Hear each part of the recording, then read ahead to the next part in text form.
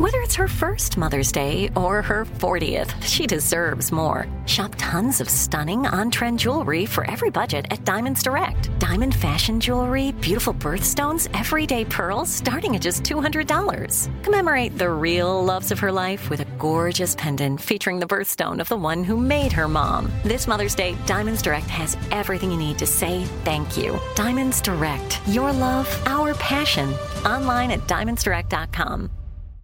I'm Hannah Storm, and my new podcast, NBA DNA with Hannah Storm, chronicles my 6 decades in professional basketball. From growing up in the sport to becoming one of sports TV's first female broadcasters. Join me as I dig deep into the game's history, unearth some wild stories, and talk to my friends from the world of basketball, from Dr. J to Charles Barkley.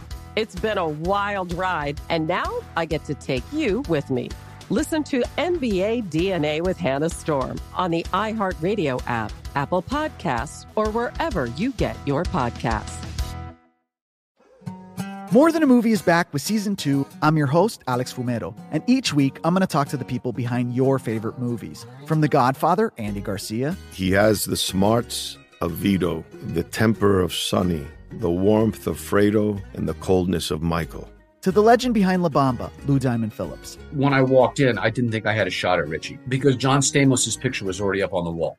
Listen to More Than a Movie on the iHeartRadio app, Apple Podcasts, or wherever you get your podcasts.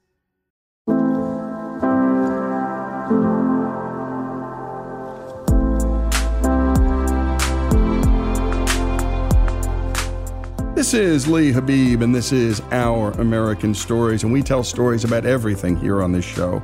And we love telling your stories. Send them to ouramericanstories.com. They're some of our favorites. Up next, a story from Kent Nerburn, author of Letters to My Son, A Father's Wisdom on Manhood, Life, and Love. Today, Kent shares with us the story of an unforgettable trip he took into Alaska as a young man. Take it away, Kent.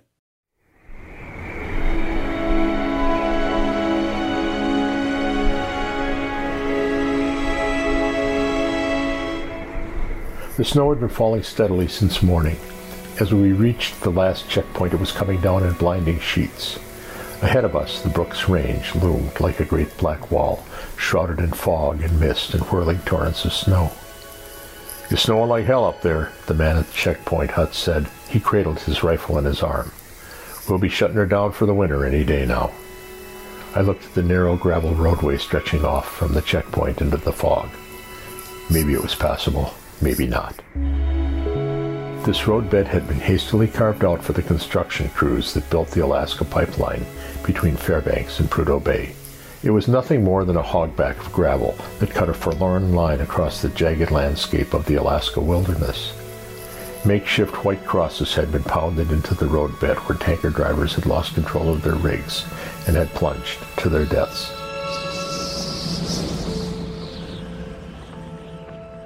Now we were standing at Disaster Creek, the last stopping point before the Brooks Range and the tundra. After the heavy crags of the Brooks, there was no human habitation for 150 miles until the scattered trailers and Quonset huts of Dead Horse and Prudhoe Bay. I walked up to a tank truck driver who had just come through the pass. His truck was covered with ice. "Can we make it?" I asked. "You got chains?" "No," I responded. "I wouldn't try it," he said. I told the others. They overruled me. "We came this far. We're not turning back." Reluctantly, I climbed into the van and we started our ascent. The van slipped and fishtailed as we started up the gravel pass. Soon we were pushing through a blinding snowstorm. We could see nothing ahead of us, and the narrow road had no guardrail to the right. A truck hurtling toward us out of the whiteness, a slip of the rear wheels, and we would slide off into a precipice where our bodies couldn't even be retrieved. 6 dead. 6 white crosses. Nothing more.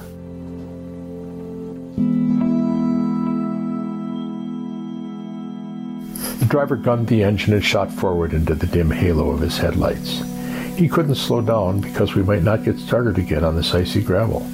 If we stopped, we could not back up because the road was too narrow and the traction too unsure. We would be stranded on a mountain pass where grizzlies roamed the rocky slopes and there were no human voices for 150 miles. Several times the driver almost missed a curve and the wheels spit gravel over the edge into the snowy darkness as he jerked us back onto the roadway. No one said a word. We all sat listening to our heartbeats and gripping the corners of our seats. I was white with terror, convinced we were going to die. This time, I told myself, I had made a mistake. This time, I had gone too far. Then, abruptly, we broke through the storm. The mountains stretched out on either side of us. Ahead, far in the distance, was the greatest plain I had ever seen in my life. Like some vision of ethereal whiteness, it was so vast that you could see the curvature of the earth. We dropped from the past toward this endless expanse. Terror had been replaced with exhilaration. We made our way down onto this limitless land and pulled to a halt. The great mountain winds had ceased. We stepped out into a haunting silence. The earth rolled and undulated before us like a great snow-covered sea. The sky was suffused with a perpetual twilight that made the land seem frozen in time. The scale and rhythm of the landscape was dizzying. I felt unsure of my balance, uncertain whether the next rolling valley was 100 feet away or 10 miles in the distance. Far to my right stood a mountain range that arched from one end of my vision to the other. It was like a crown upon the horizon, with snow-tipped points that disappeared into the opaline sky. I could not find my bearings. The silence was so loud that it seemed celestial, the landscape so vast that boulders seemed to be pebbles. Billows of lavender-tinged clouds floated like mountains in the gloaming sky to the north. I could not tell where the earth ended and the sky began. I was in a dream world too large for my own imagining.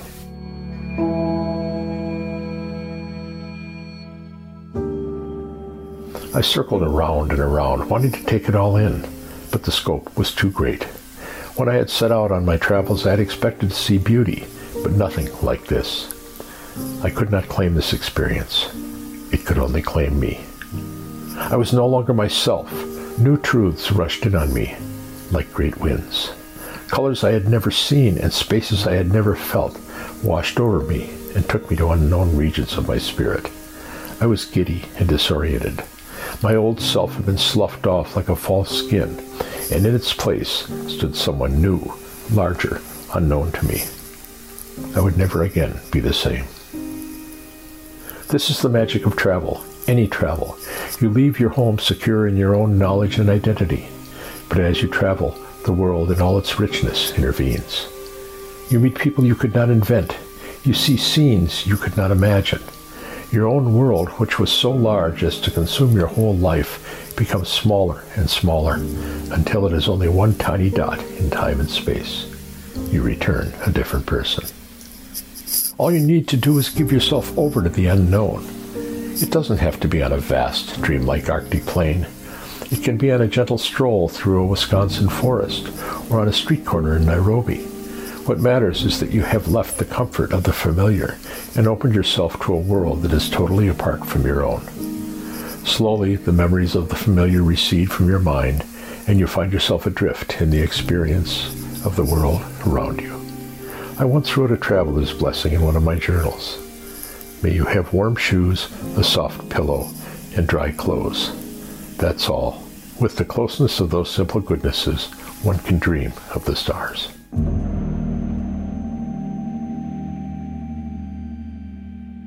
And great job, as always, by Monty, and a special thanks to Kent for sharing his travel story. And that's what it was. It was a travel story. Kent Nerborn's travel story is Alaskan Wilderness Story, here on Our American Stories.